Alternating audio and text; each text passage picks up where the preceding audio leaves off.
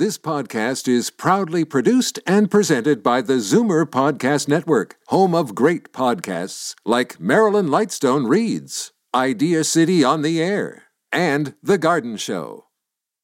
You're listening to an exclusive podcast of Fight Back on Zoomer Radio, heard weekdays from noon to 1.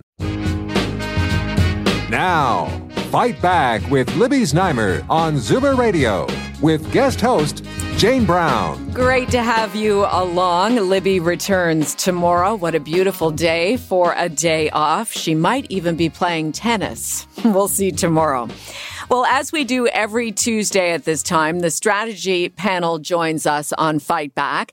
John Capobianco, Senior Vice President, Senior Partner at Fleischman Hillard High Road, Karen Stintz, CEO at Variety Village, and Bob Richardson, Liberal Strategist and Senior Counsel to National Public Relations. Hello, panelists. Hi, Jane. Hello. Well, let's talk first about the Auditor General's less than complimentary report on Canada's pandemic response. And by the way, the Auditor General herself, Karen Hogan, will join Libby on Fight Back tomorrow. John, the biggest issue is around, or it seems to have been around, the lack of pandemic preparedness and underestimating the potential impact of the virus back at the beginning of the pandemic. Yeah, and I can tell you, Jane, and Bob will know this because Bob's worked for a number of political ministers and leaders, and that is any Auditor General, there's always a fear whenever he or she gets up to do a report because it's going to be tough and it's going to be, in some cases, transparent in what they come up with. And this one was no different, obviously, with a couple of things, not only with the actual concern regarding the government being a little bit behind and how they handled the pandemic, but also on the infrastructure and sort of the money that's not been spent there. So there's been a couple of hits that the Auditor General gave to this government. I would say, look, it's easy to kind of look back and say what governments have done and have not done particularly well. And there'll be a time, I think, when this pandemic is over, where there'll be a lot of that kind of analysis as to what governments did well and what governments did wrong. I think the key thing here is that the two health organizations, both PHAC and then, of course, the Global Public Health Intelligence Network, were the ones that were, I think, most to blame, according to the Auditor General, with respect to not taking the pandemic serious enough at the early stages.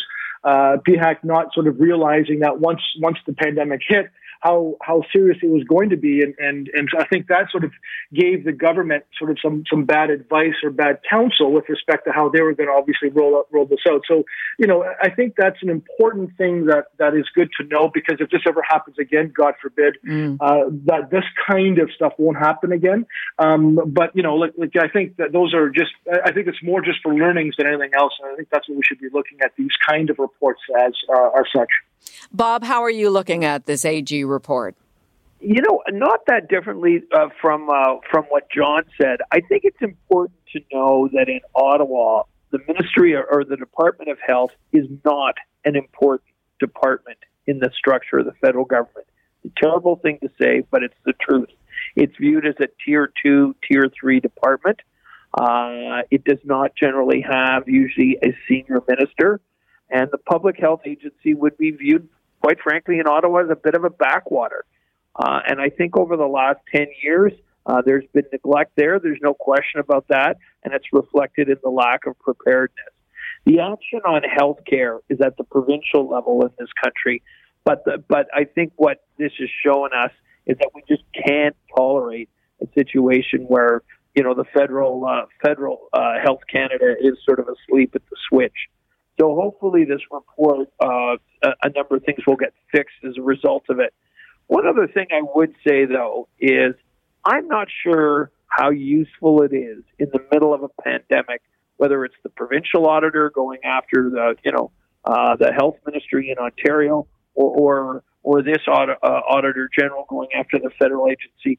I am not sure how useful that is at this time. I think there's a time and a place for a comprehensive independent review of how did we do and what can we do better.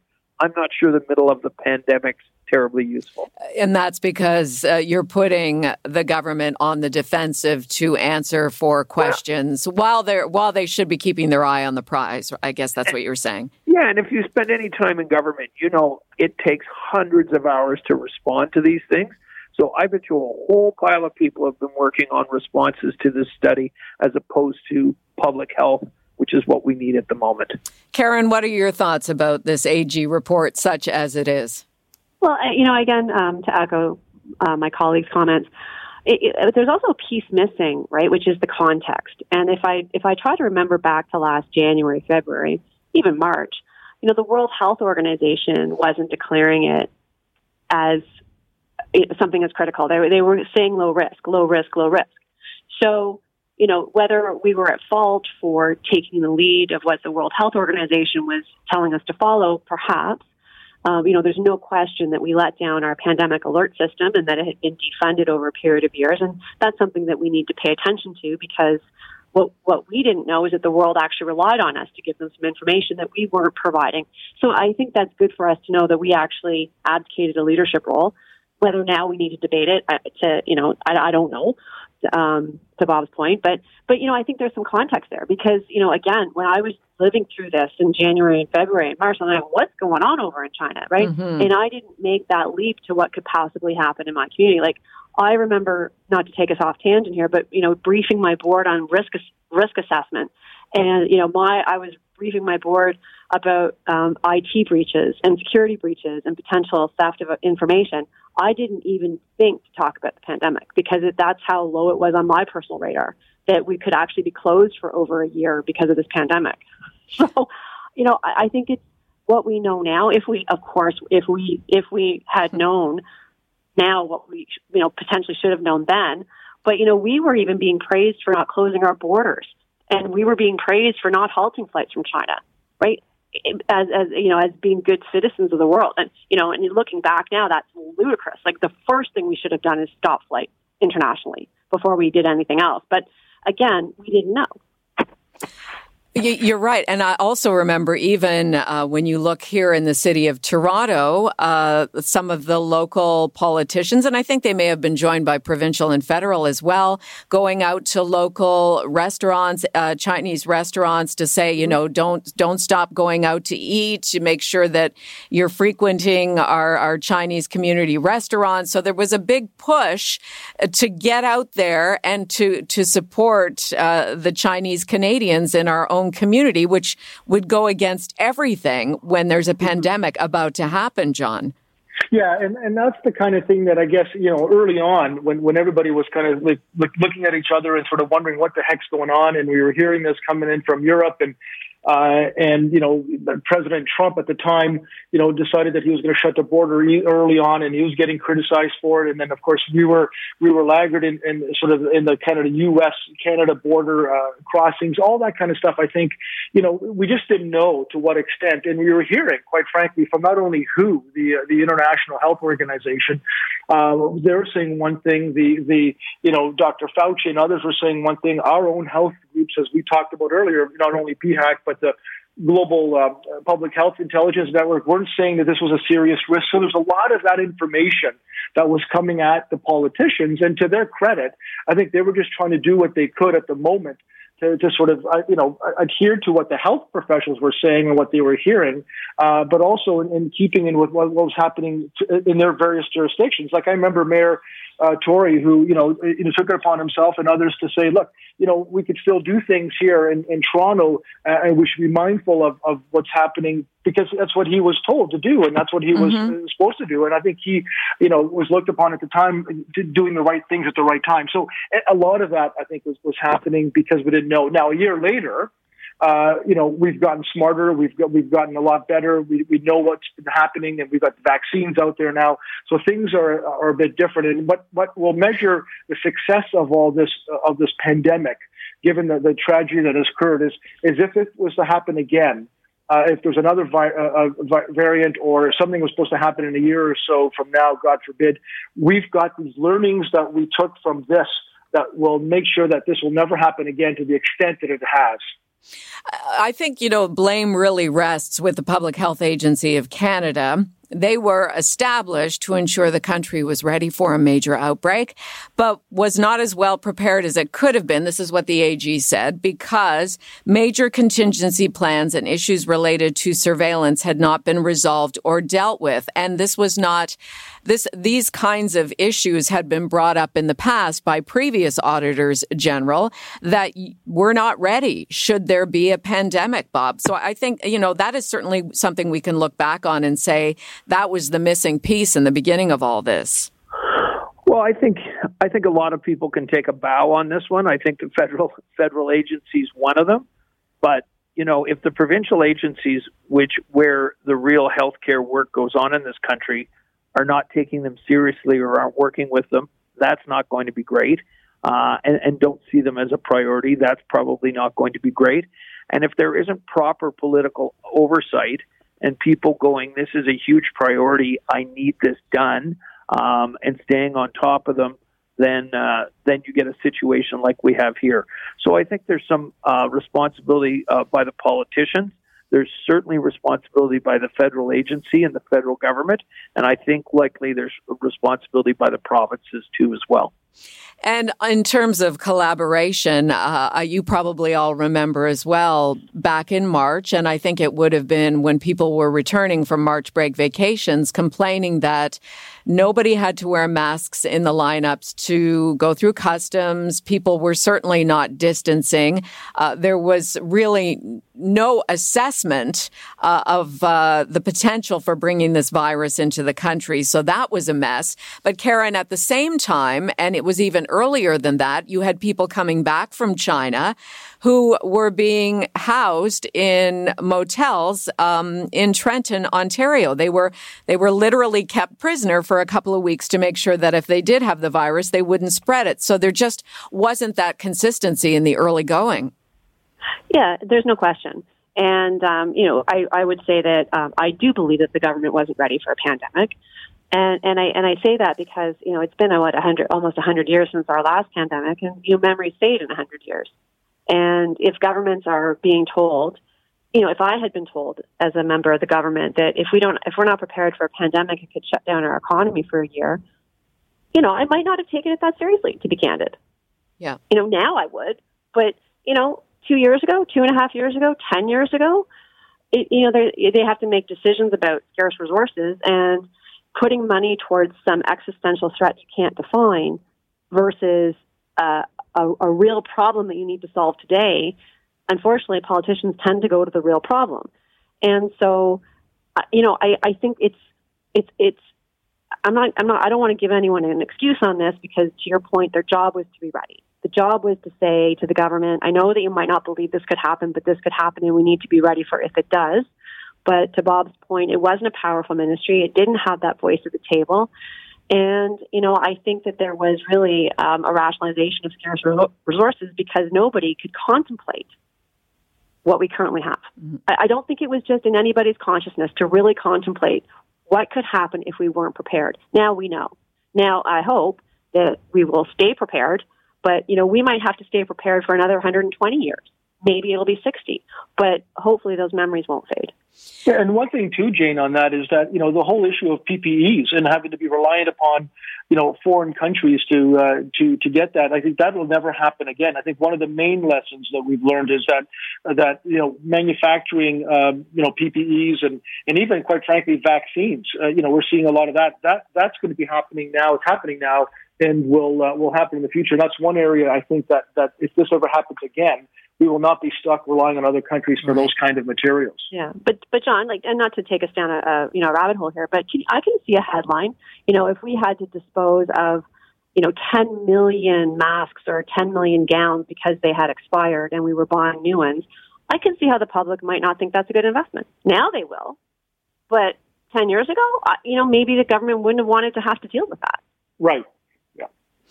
Let's go to the phones. Pat in Toronto wants to get in on the conversation with our strategy panelists. Pat, go ahead. I think we're missing a big aspect here.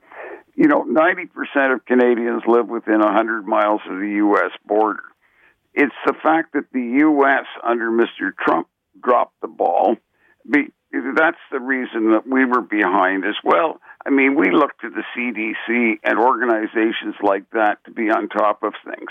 We are a very small country, so I don't think that we should be held responsible very much for this. I mean, this goes back to the U.S. The one thing, and I've raised it before, we need to get something in the free trade legislation to ensure that we don't get cut off from vaccines, which are manufactured just west of Detroit. So, and if everybody thinks we're going to start manufacturing our own vaccines, I don't think you understand the costs and the magnitude of the burden that you're putting on us, on the Canadian taxpayer, because it would cost probably 10 times as much if we were to get into the vaccine business. Pat, thank you for your call. Bob, I'll give you the final word on this before we move on to the next topic. But it reminds me, Barack Obama saying we had a whole pandemic response manual, and I think that Donald Trump is using it to hold up a table leg. He seemed to have a grasp that this was going to happen or that it could happen, but certainly there was very little talk about it in advance. Yeah, I tend to agree with Karen on this. I think politicians were probably presented with a suite of different choices on things that they needed to put money on. And if I was a politician at the time and somebody said, geez, we need to put more money into long-term care, or geez, we need to put money into long-term pandemic planning, I would have gone with long-term care. I think probably most people would. So I think as a result of that, we're paying a price today for it. At both the federal, provincial, and quite frankly, even at the city level. So it's something we're going to have to rethink, and we're going to have to figure out a better way to do this on an ongoing basis, because I suspect these sort of things aren't going away. Once again, we can revive this conversation tomorrow when Libby welcomes the Auditor General to the show to talk more in depth about the report and her findings. You're listening to Zoomer Radio's Fight Back. Jane for Libby, along with John Capobianco, Karen Stintz, and Bob Richardson. Changing topics. The AstraZeneca vaccine. You all know about the latest guidance and what's been agreed upon by all of the provinces and territories, all of the chief medical officers of health, that it will not be, at least for the time being, administered to people under the age of 55 due to safety concerns around rare instances of blood clots. Your thoughts on how this is all being handled? John, we'll start with you. Well, this is becoming a schlemazel, and it's causing no shortage of angst and consternation to not only health authorities but also to politicians, and most specifically to Canadians. Everybody wants to have a vaccine, and we always celebrate whenever a pharmaceutical company comes up with a vaccine. And with Pfizer, and credit to them, when they first came up with this, it was 90% plus. Effective, was great. Then, of course, the challenge with Pfizer was that it's a 2-dose, and of course, the storage had to be below some 80 degrees or so, and temperature. So that became a hard product to be able to supply, and not only that, but not only to store, but also to ship. And then, of course, Moderna came with theirs, and then Johnson & Johnson's coming with their 1-dose, and AstraZeneca as well. I think we should applaud all the pharmaceutical companies that are able to do this within a year, because that is historic in nature to be able to get a vaccine that quickly. But the challenge, I think, remains that, and the Premier said this before, which is, there's starts and readjustments whenever they hear from health authorities when they come back and they say, well, the international world says that AstraZeneca can only be given to people that are 60 years and above. And then they stop and say, well, no, not really. We can now do it to 55 and above. And then, somebody else comes back and says, no, only 60 and above. And it just becomes a challenge. And so AstraZeneca, unfortunately, is one of those that I've had anecdotal evidence where friends of mine said, I'm not going to get the AstraZeneca vaccine. I'm going to wait for the other ones. And, I'm the type of person that I'll take whatever vaccine is available when it's my time. But I think it causes that challenge and the anxiety with not only the AstraZeneca one, but vaccines in general. Yes, it's mixed messages, to be sure. And I'm with you, John. If I get called to get the AstraZeneca vaccine, I'll be there within an hour for sure. Because as they've tried to say, Karen, all of the experts, that we're talking about a minuscule amount of reactions in the form of blood clots. It's almost statistically insignificant. Yeah, it is. And I'm not a vaccine expert. But I agree with you. Like when you have a mass inoculation of the globe, things are going to happen. Mm-hmm. And these individuals, they maybe they wouldn't have gotten blood clots, maybe they would have, but we wouldn't have known because they wouldn't have been vaccinated all at the same time. And now they are. But I'll take AstraZeneca, and I'm right in that risk group. But I think the risk is low.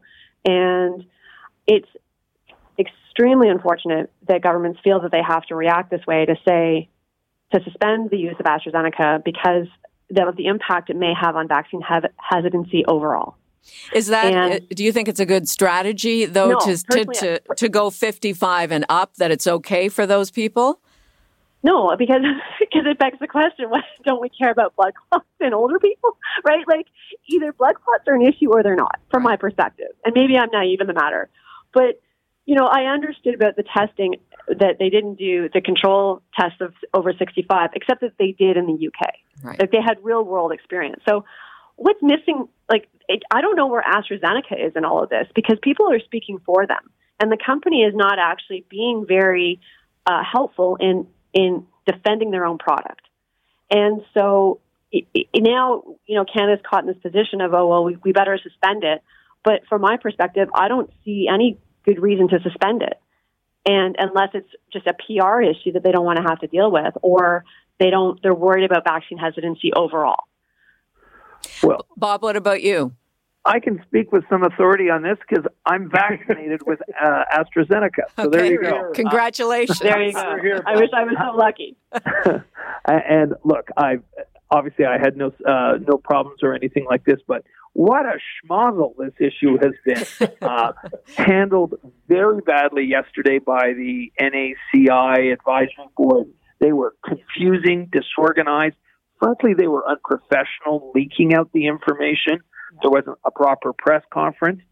Literally, if these were not health professionals, you would have thought that they were trying to sabotage the national vaccine program. I mean, literally, I don't think they could have done a worse job. And then I agree with Karen. Where is AstraZeneca? They should be out there speaking much more on behalf of their product. Do you know, I am more likely to get a blood clot if I got on a plane this afternoon and flew someplace than I am from the AstraZeneca vaccine. This whole conversation, I think, is likely absurd. It's an overreaction. There doesn't seem to be any judgment or context that's exercised here. And we've scared a whole pile of people away. I know lots of people who said, what vaccine did you get? And I tell them, and they're kind of like all hesitant. And I know other ones that are deliberately waiting because they don't want the AstraZeneca vaccine. That is a huge problem when you're trying, to ramp things up and get your country all vaccinated. So not handled well by this federal committee or Health Canada or, quite frankly, AstraZeneca, a pox on all their houses. I think that the best public relations was conducted on behalf of the health minister, Christine Elliott, yesterday when she went and publicly got her AstraZeneca shot at a downtown pharmacy. I think that did more for for good feelings around AstraZeneca than anything else I can remember recently. John? Yeah, absolutely. Yeah, exactly right. And then that's the same thing as, and it shows having somebody like Minister Christine Elliott doing that, shows that, look, if I can do it, everybody else can do that. And we've seen that before. And that's why leaders have taken the vaccine shot. For those who don't believe or are skeptical of vaccines in general, it just shows you that, let's get out there and let's get the vaccines into people's arms as much as possible. But there will be some that'll be skeptical about it, and that's fair, I guess, for them. But the vast majority of us need to get this vaccine done as soon as possible so we can get some herd immunity and so we get back to some level of new normal. Right. Now, we will be discussing further the AstraZeneca vaccine with Dr. Alon Vaisman coming up here in the next half hour. But before I let you three go, I want to get your takes on the relationship between Toronto Sun columnist / reporter Brian Lilley and Premier Doug Ford's top communications person, Ivana Yelich. Karen, is this a scandal? Why didn't Brian Lilley bring it up sooner, just to get that out of the way so nobody would call conflict of interest? It sort of died down, but there was a lot of buzz around it on the weekend. Yeah, I agree with you. I don't think it's a scandal, but certainly it would have been. It's one of these situations that could have been completely avoided if there had just been some upfront declaration. Because, I think everybody understands that adults have relationships and adults have jobs, and everyone does their job, and maybe there was some favoritism, but it's not as if the Sun suddenly became a favorite of the Progressive Conservative Party or Doug Ford. Like, they have a long history of supporting conservatism and Doug Ford. So I don't think there's much there, but it's one of those things that could have been avoided entirely. And I think too, Bob, that a lot of people were saying, well, other reporters from other media outlets knew about this relationship, and yet they didn't report on it. But I think people are careful when they're in that business. I don't want to point the finger at you because maybe you'll dig up some dirt on me. So I think people are somewhat protective of themselves in that situation. Yeah, I think there's a more than a few glass houses around, yeah. So I think people probably tend to be a little careful. Look, I don't care who's kind of sleeping with who at the federal, provincial, or municipal level. It's private, and that's up to those individuals. I agree with Karen. If there had just been a degree of acknowledgement of this off the top, it could have avoided this whole problem.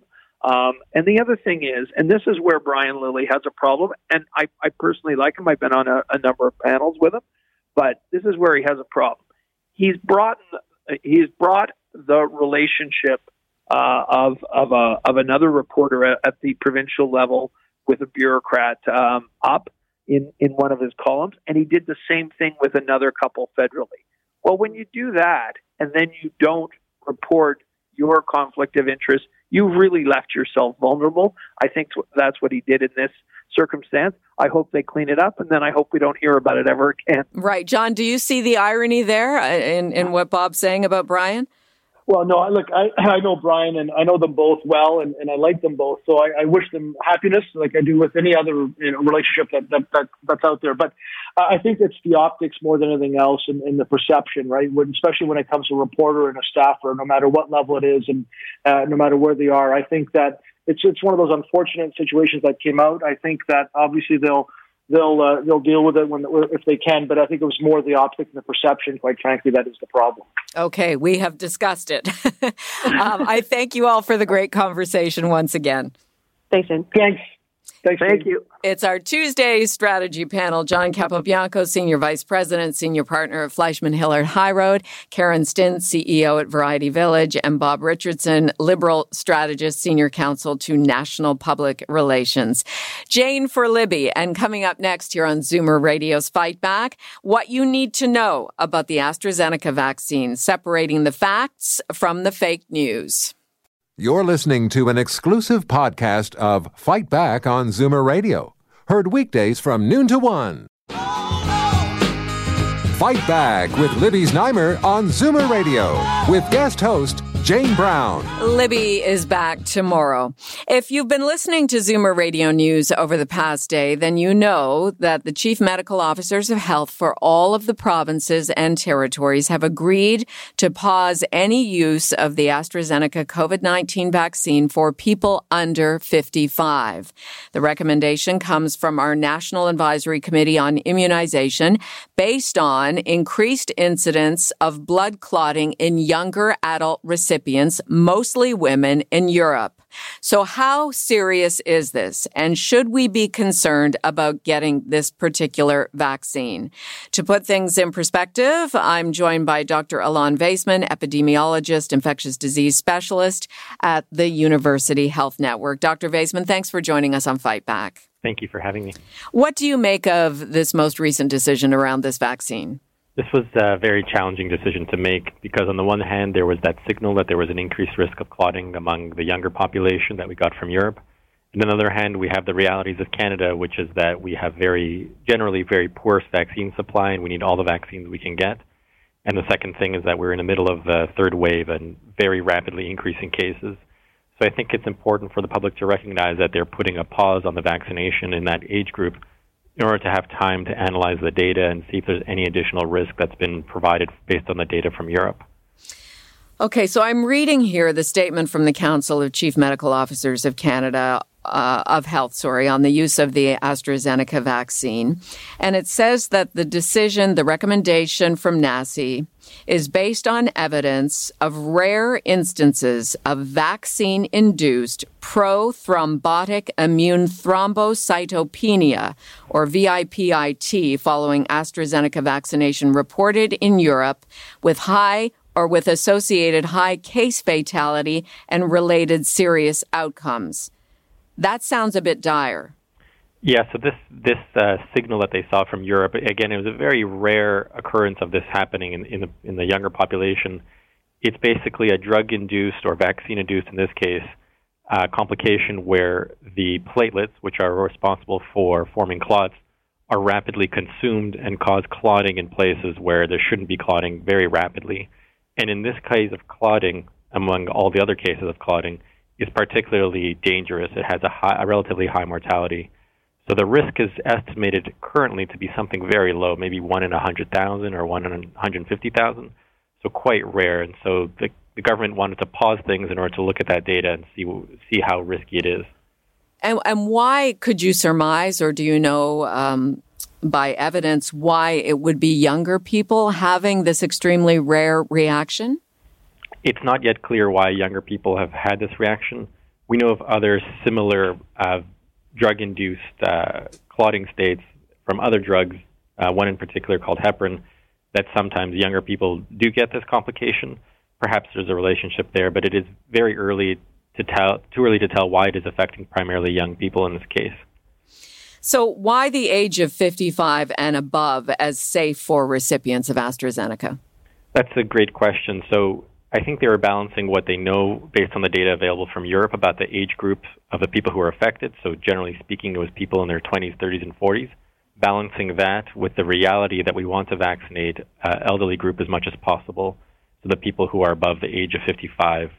So they wanted to cut it off at some reasonable point. 55 is a sensible place to put that. It's not, there's nothing magical about that number. It's just a sensible point to put that cutoff between where they think the risk is low enough compared to the risk of acquiring COVID, and that itself causing very bad complications. Now, it's fair to say the other vaccines that have been approved in Canada, Pfizer, Moderna, and Johnson & Johnson, which J&J is not yet available, but it is approved.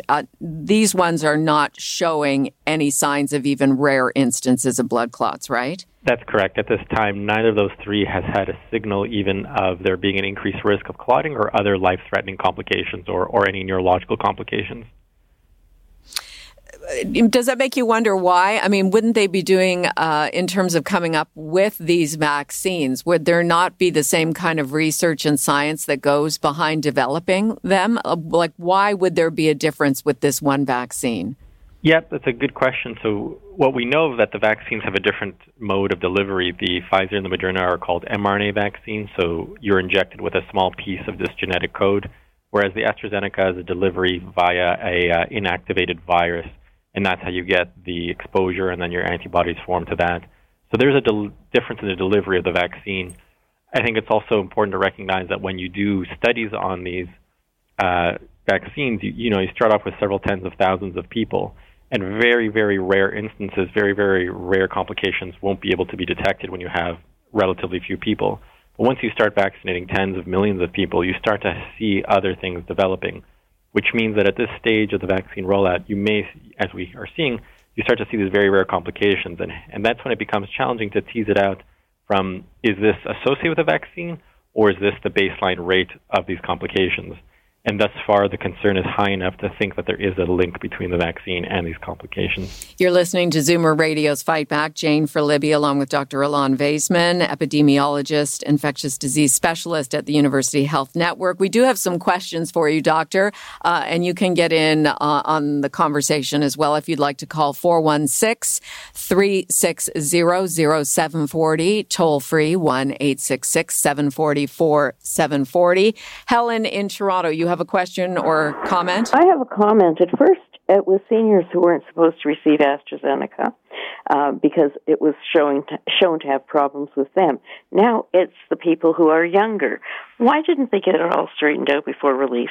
Okay, that's a good question. Helen's question about, it was only the last week or so that it was determined to be safe for people 65 plus to get the AZ vaccine. So people are confused. Yeah, it's true. And I think whenever we're talking about vaccines, we have to distinguish two somewhat separate ideas. One is the vaccine safe? And the second, is it working well? So the initial concern was that in the trials that were done for AstraZeneca, the group age 65 and above, there were relatively few people in that trial. And so at the time when NACI released a statement, they didn't think there wasn't enough data to say at that time that it was going to be effective in that group. However, real-world data from the UK showed that it was, in fact, working very well in that group, and then they reversed the statement. The second issue is not whether it works, but more about safety. And that data has only recently arisen in Europe from early to mid-March about these risks of clotting, and that was found in the younger group. So whereas the first issue was more about a question about whether it was working well, the second issue is about whether it's safe in that group. And they're somewhat two distinct concepts here. Dr. Vaisman, as you know, here in Ontario, the AstraZeneca vaccine is being given to those 60 and over in a growing number of pharmacies and doctors' offices. If you're booked or, you want to get your shot, should you feel confident getting this one, or should you wait until the mass clinics open for your age group to get a Pfizer or Moderna? Yeah, it would be great that we would be at a point like in the United States where we have such a massive supply. They have a massive supply of vaccine where you can choose a vaccine, perhaps, although that's probably not very often, but, even waiting a day or two. But in the state that we are in Canada, with the pandemic being what it is, the cases are rapidly rising, the ICU being overflowing, the wards getting many patients admitted with COVID, the recommendation should be that anyone who's eligible to receive a vaccine should receive it as soon as possible. Now that they've put on hold the vaccination of that group, it's very rarely happening in Canada to begin with. Now we're still in the group that is older. But any person who is eligible to receive a vaccine, if you're offered a vaccine, you should definitely take it based on the safety recommendations from the federal government and the provincial government. I think that's the most important message for the public to take. And what do you think about an increase in vaccine hesitancy as a result of, I think it's fair to say, confusion around the AstraZeneca vaccine? Even before this latest declaration yesterday, a poll suggested that only 53% of respondents would trust the AstraZeneca vaccine for themselves or family members. By comparison, 82% said they would trust receiving the Pfizer vaccine. Yeah, it's very unfortunate, as the caller suggested, that there's been a lot of back and forth about this vaccine. It's very unfortunate, and I understand. And it takes a lot of discussion and a lot of clarification to explain what happened. But I would hope at least that this discussion and lack of certainty around the AstraZeneca vaccine hasn't affected the others. And I think it's important to recognize that the Pfizer and the Moderna vaccine, which are also widely available and are being given currently to those age 70 and above, it's very important to recognize that those have been shown to be very, very efficacious. They work very well at preventing death, preventing hospitalization, and they are very, very safe in that group. We haven't seen any long-term consequences. The only number that Canadians should be focusing on right now is 0, and 0 is the number of people who have died or been hospitalized in the trials who've been receiving Pfizer and Moderna. That's really, really important for Canadians to focus on. Let's go to Daryl in Toronto. Daryl, you have a question or comment?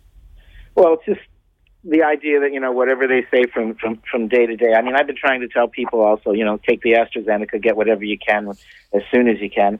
But it's the flip-flopping back and forth. Whatever statement you make today, I find myself following, what's going to come up in 3 or 4 days. And it just gives the sense that they really don't know what's going on with this particular one.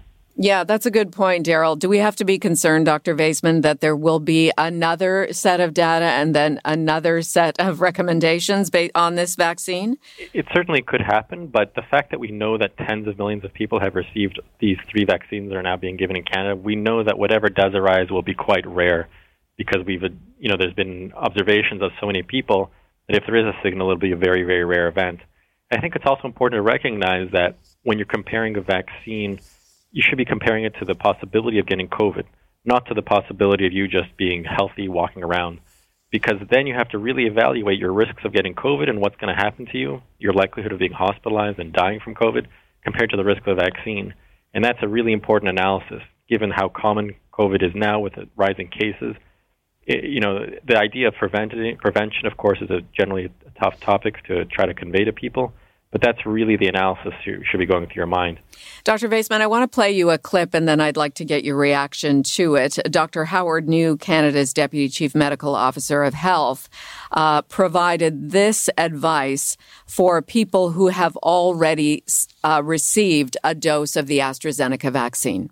For those who have been vaccinated with AstraZeneca for less than 20 days, and anyone vaccinated with the AstraZeneca vaccine going forward, you should seek immediate medical attention in the rare event that you develop symptoms starting 4 days or more after vaccination, such as shortness of breath, chest pain, leg swelling, persistent abdominal pain, sudden onset of severe or persistent worsening headaches or blurred vision, and skin bruising, other than at the site of vaccination.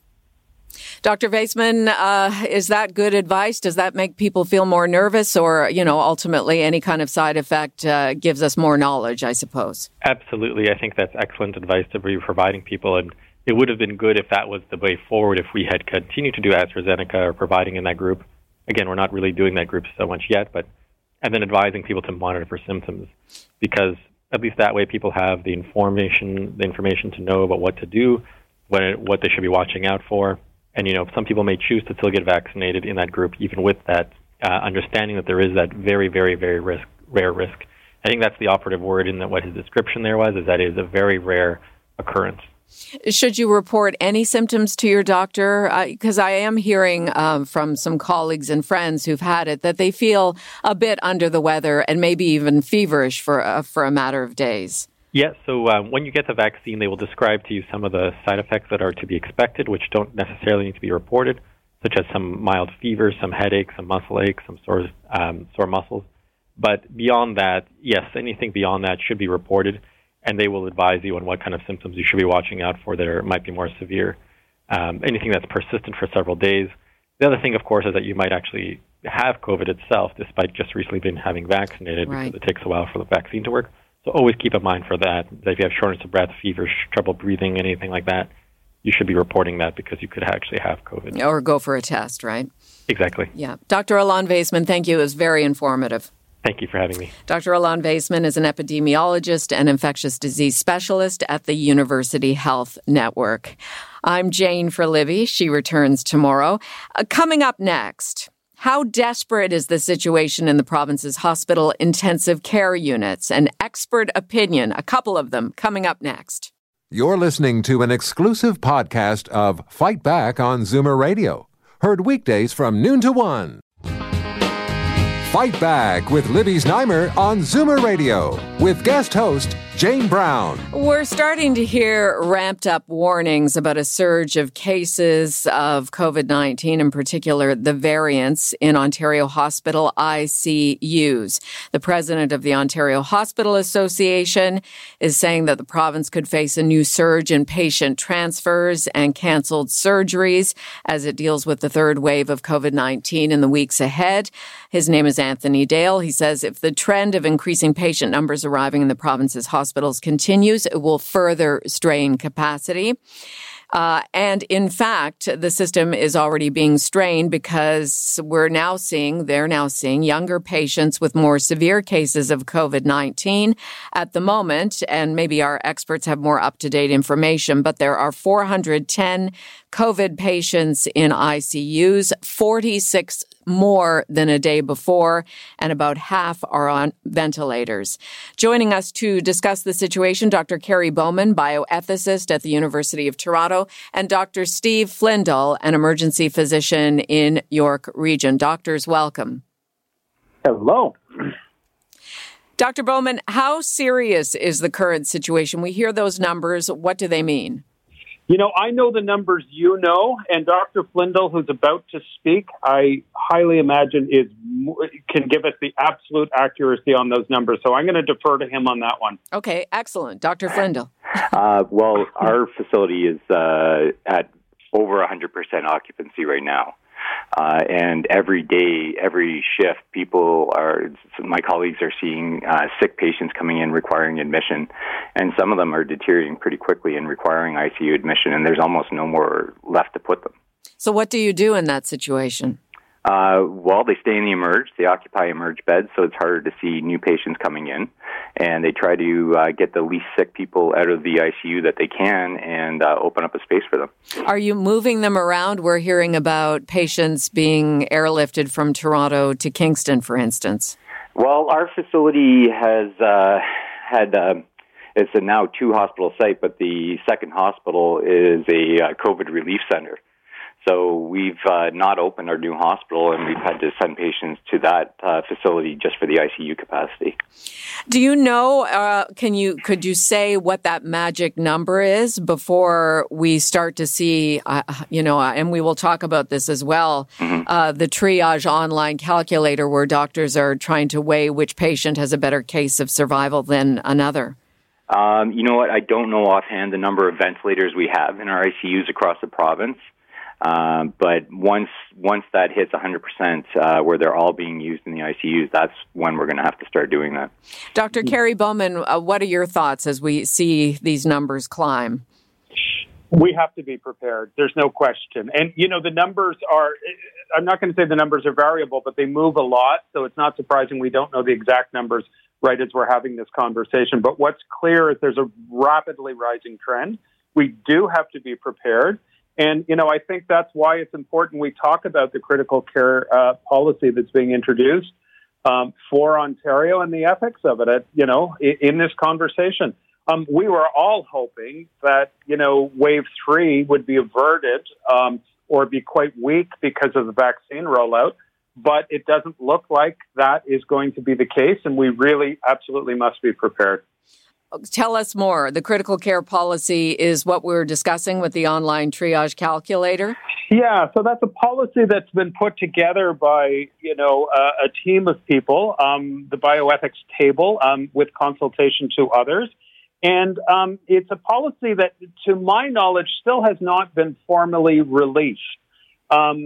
It's got multiple indicators, which Dr. Flindle and I can both talk about, but really it's looking at if there's a massive surge towards critical care beds or a significant surge, who would be able to get those beds and who would get priority and how would that be ranked? It doesn't directly address age, it's actually got a lot of very good indicators with it. I still think there's a significant chance for discrimination with it. And, Jane, one of the really important issues with this is there's a request that the consent laws of Ontario be, what would the word be? Not eliminated, but lifted in relation to this.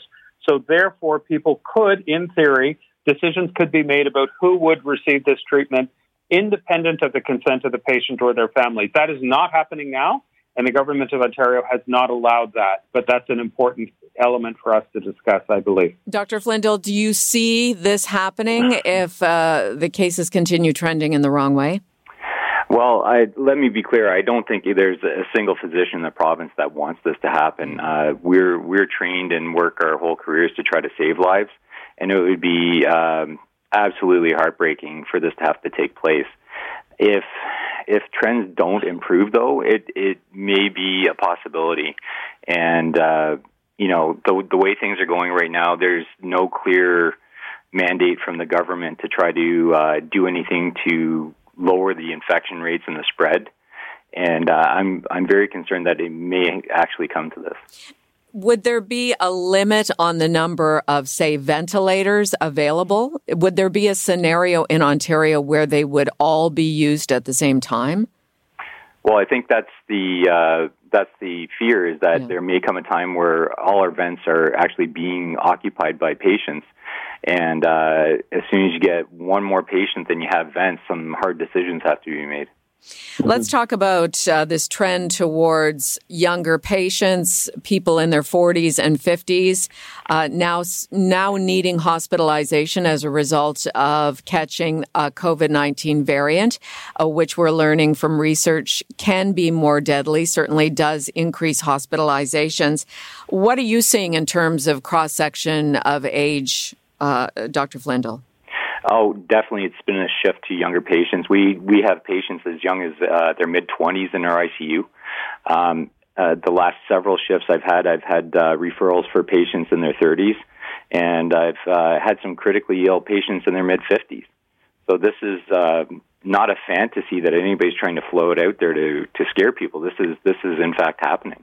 And what condition are they in when they come in, and what treatment are you finding success with, or is it just very patient dependent?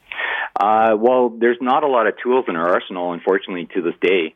Patients come in from minimally ill and just being responsible and getting tested to patients that are critically ill and requiring intubation very quickly. The best treatment I've seen so far remains Decadron in those who are getting hypoxic. That's the steroid that's been shown to improve survival. We're also using remdesivir, and forgive me, I'm going to mangle the pronunciation of this drug, toximilumab, which is a more experimental antiviral medication. And we're having patients that are so sick that remdesivir is not indicated due to how unwell they are. That's how sick these people are coming in sometimes.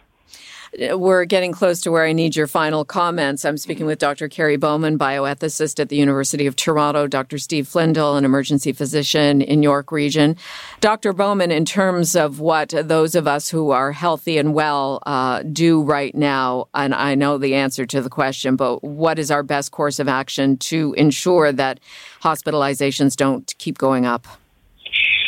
Well, they may keep going up, but I'll be brief because I know we're wrapping up. But when it comes to the triage protocols, I'm going to take a position on this. I actually think the suspension of the consent and capacity legislation is a big mistake. I think it is going too far. So what that would mean, Jane, is that if a person said, "I don't allow my father to come off life support. I don't support it. I don't allow it," then in theory, if the legislation was lifted, they could do that. To make way for someone else. I actually think the Ontario protocols, when people can find them online, and hopefully they'll be there soon, are actually very progressive. I still think they run a very significant risk of discrimination because discrimination doesn't sit within the conscious mind. And I also think that the hospitals, and look, I'm a person that's been working in hospitals for a long time. They, when you look at the vaccine rollout, they pretty well ignored policies and just did what they thought was best. And to some extent, they still are. And I would worry very much that they may not actually adhere to the policies. They may sort of cherry pick what aspects of the policies they like. That's my fear. Dr. Flindle, your final comments.